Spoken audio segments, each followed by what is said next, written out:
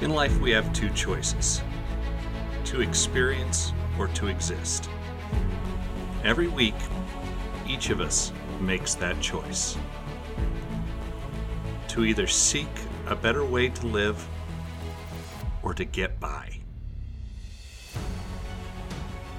Walk alongside me each week on the Strive, Seek, Find podcast as we continue to seek our own brilliant future. We tend to throw the word resiliency around a lot these days as we sit in air-conditioned spaces. Welcome to the Strive, Seek, Find podcast. I'm your host, Chance Whitmore. Life is easy when everything is hitting on all cylinders. These days, it often is not. This week, as I return to school, I'm reminded of this very fact. How we deal with the parts of our life being spun nearly out of control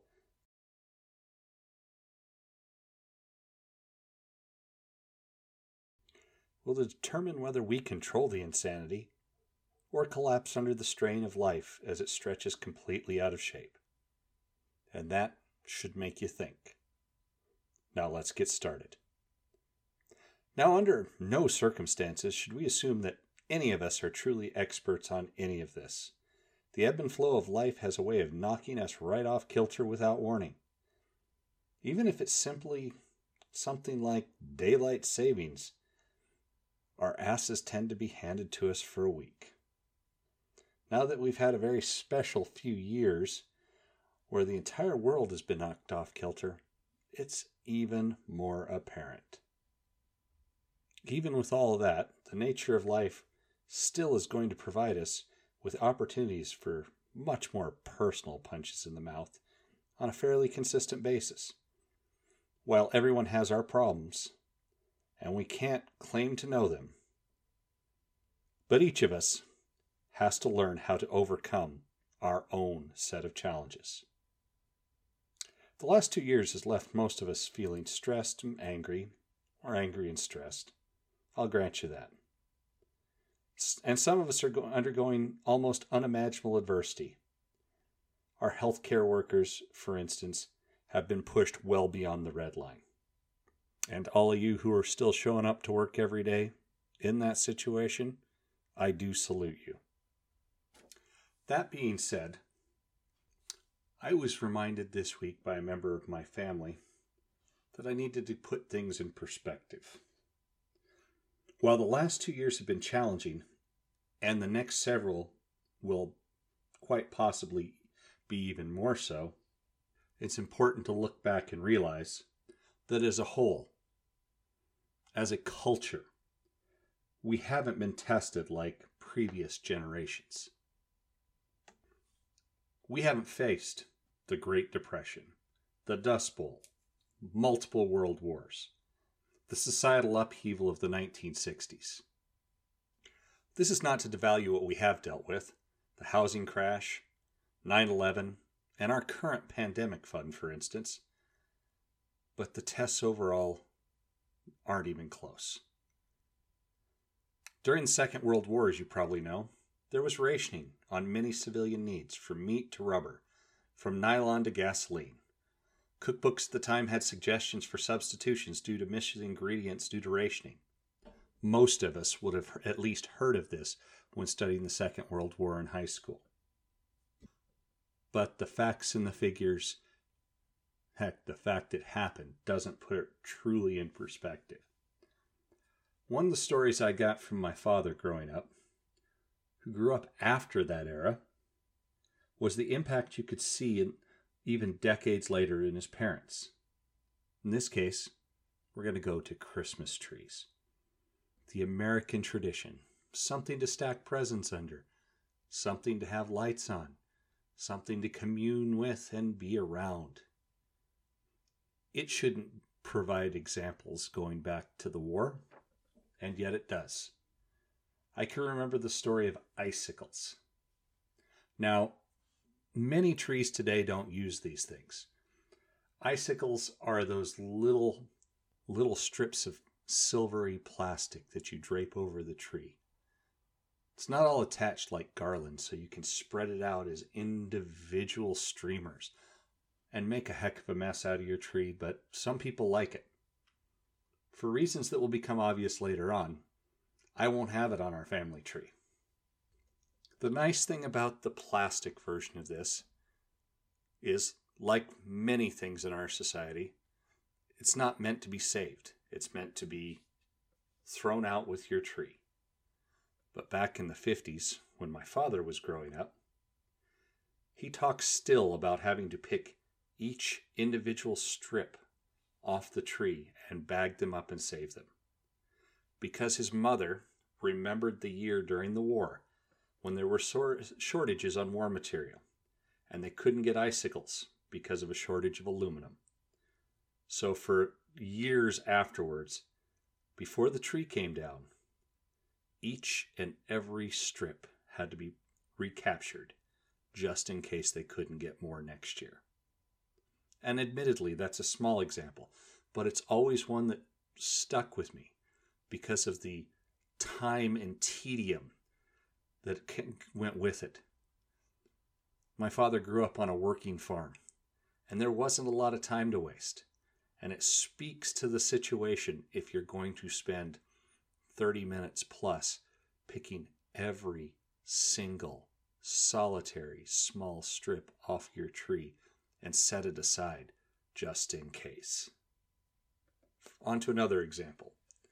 Amy's great-grandmother, who lived until almost 101, was born in the 1910 and generously left Amy an enormous button collection, meticulously colored, sorted into plastic film containers, a lifetime supply of needles in the form of needle envelopes, snipped from pages of magazines, a rainbow of thread spools that actually came in handy during our current pandemic as she was sewing masks, and boxes of fabric scraps, patterns, and notions that had been scavenged from outgrown clothes. To put it in perspective, notions in this case refers to a zipper, snaps, or any of the many things that you might need to put together a piece of clothing. All of this was set aside just in case. When she died, she left behind a very tidy home, whose drawers revealed folded and saved in baggies, twist ties, disposable straws, napkins.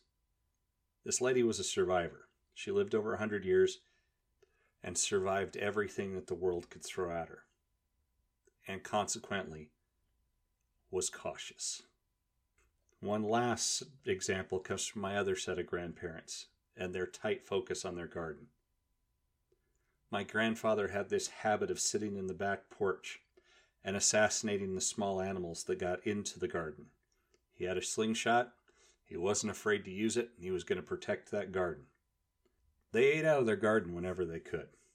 They canned, they had refrigerator pickles, they were strong believers of waste not, want not. And that made going to visit them interesting. Because where I grew up on the ranch, you would have the standard staple meal was hamburger and fried potatoes. You go to visit the grandparents, and you might get served vegetarian fare. Or, this next one I enjoyed, chicken salad sandwiches. Now, that was fine for a day or two. But by day 3, day 4 of a visit, you would eat dinner and pray that Mom would sneak you out of the house and over to grab a cheeseburger at McDonald's just to get some protein in your system.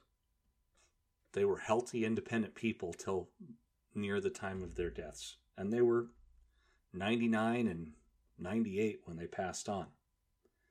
So they'd lived through a lot before they died about a decade ago. They're tough old birds. They grew up in a world without federal unemployment insurance or Social Security. They grew up in a world that changed, and then changed again, and again, and again, in ways that couldn't have even been imagined at the time of their birth in early 1900s. Now, I can hear someone out here saying, But 9/11 changed things. It did, no denial. It made huge, sweeping changes in our culture. The world changed in a moment, and it led to 20 years of war.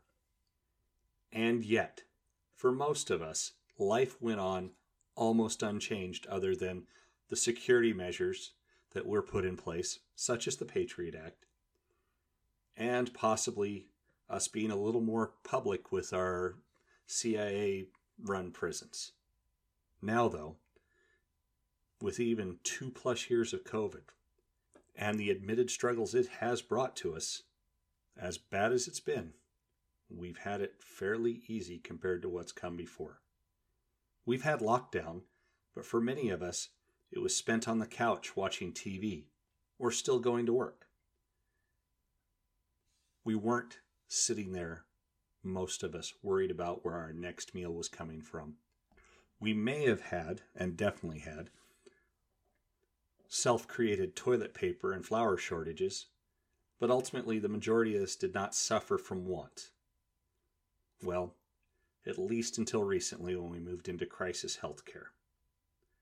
What we have faced is fatigue and anger.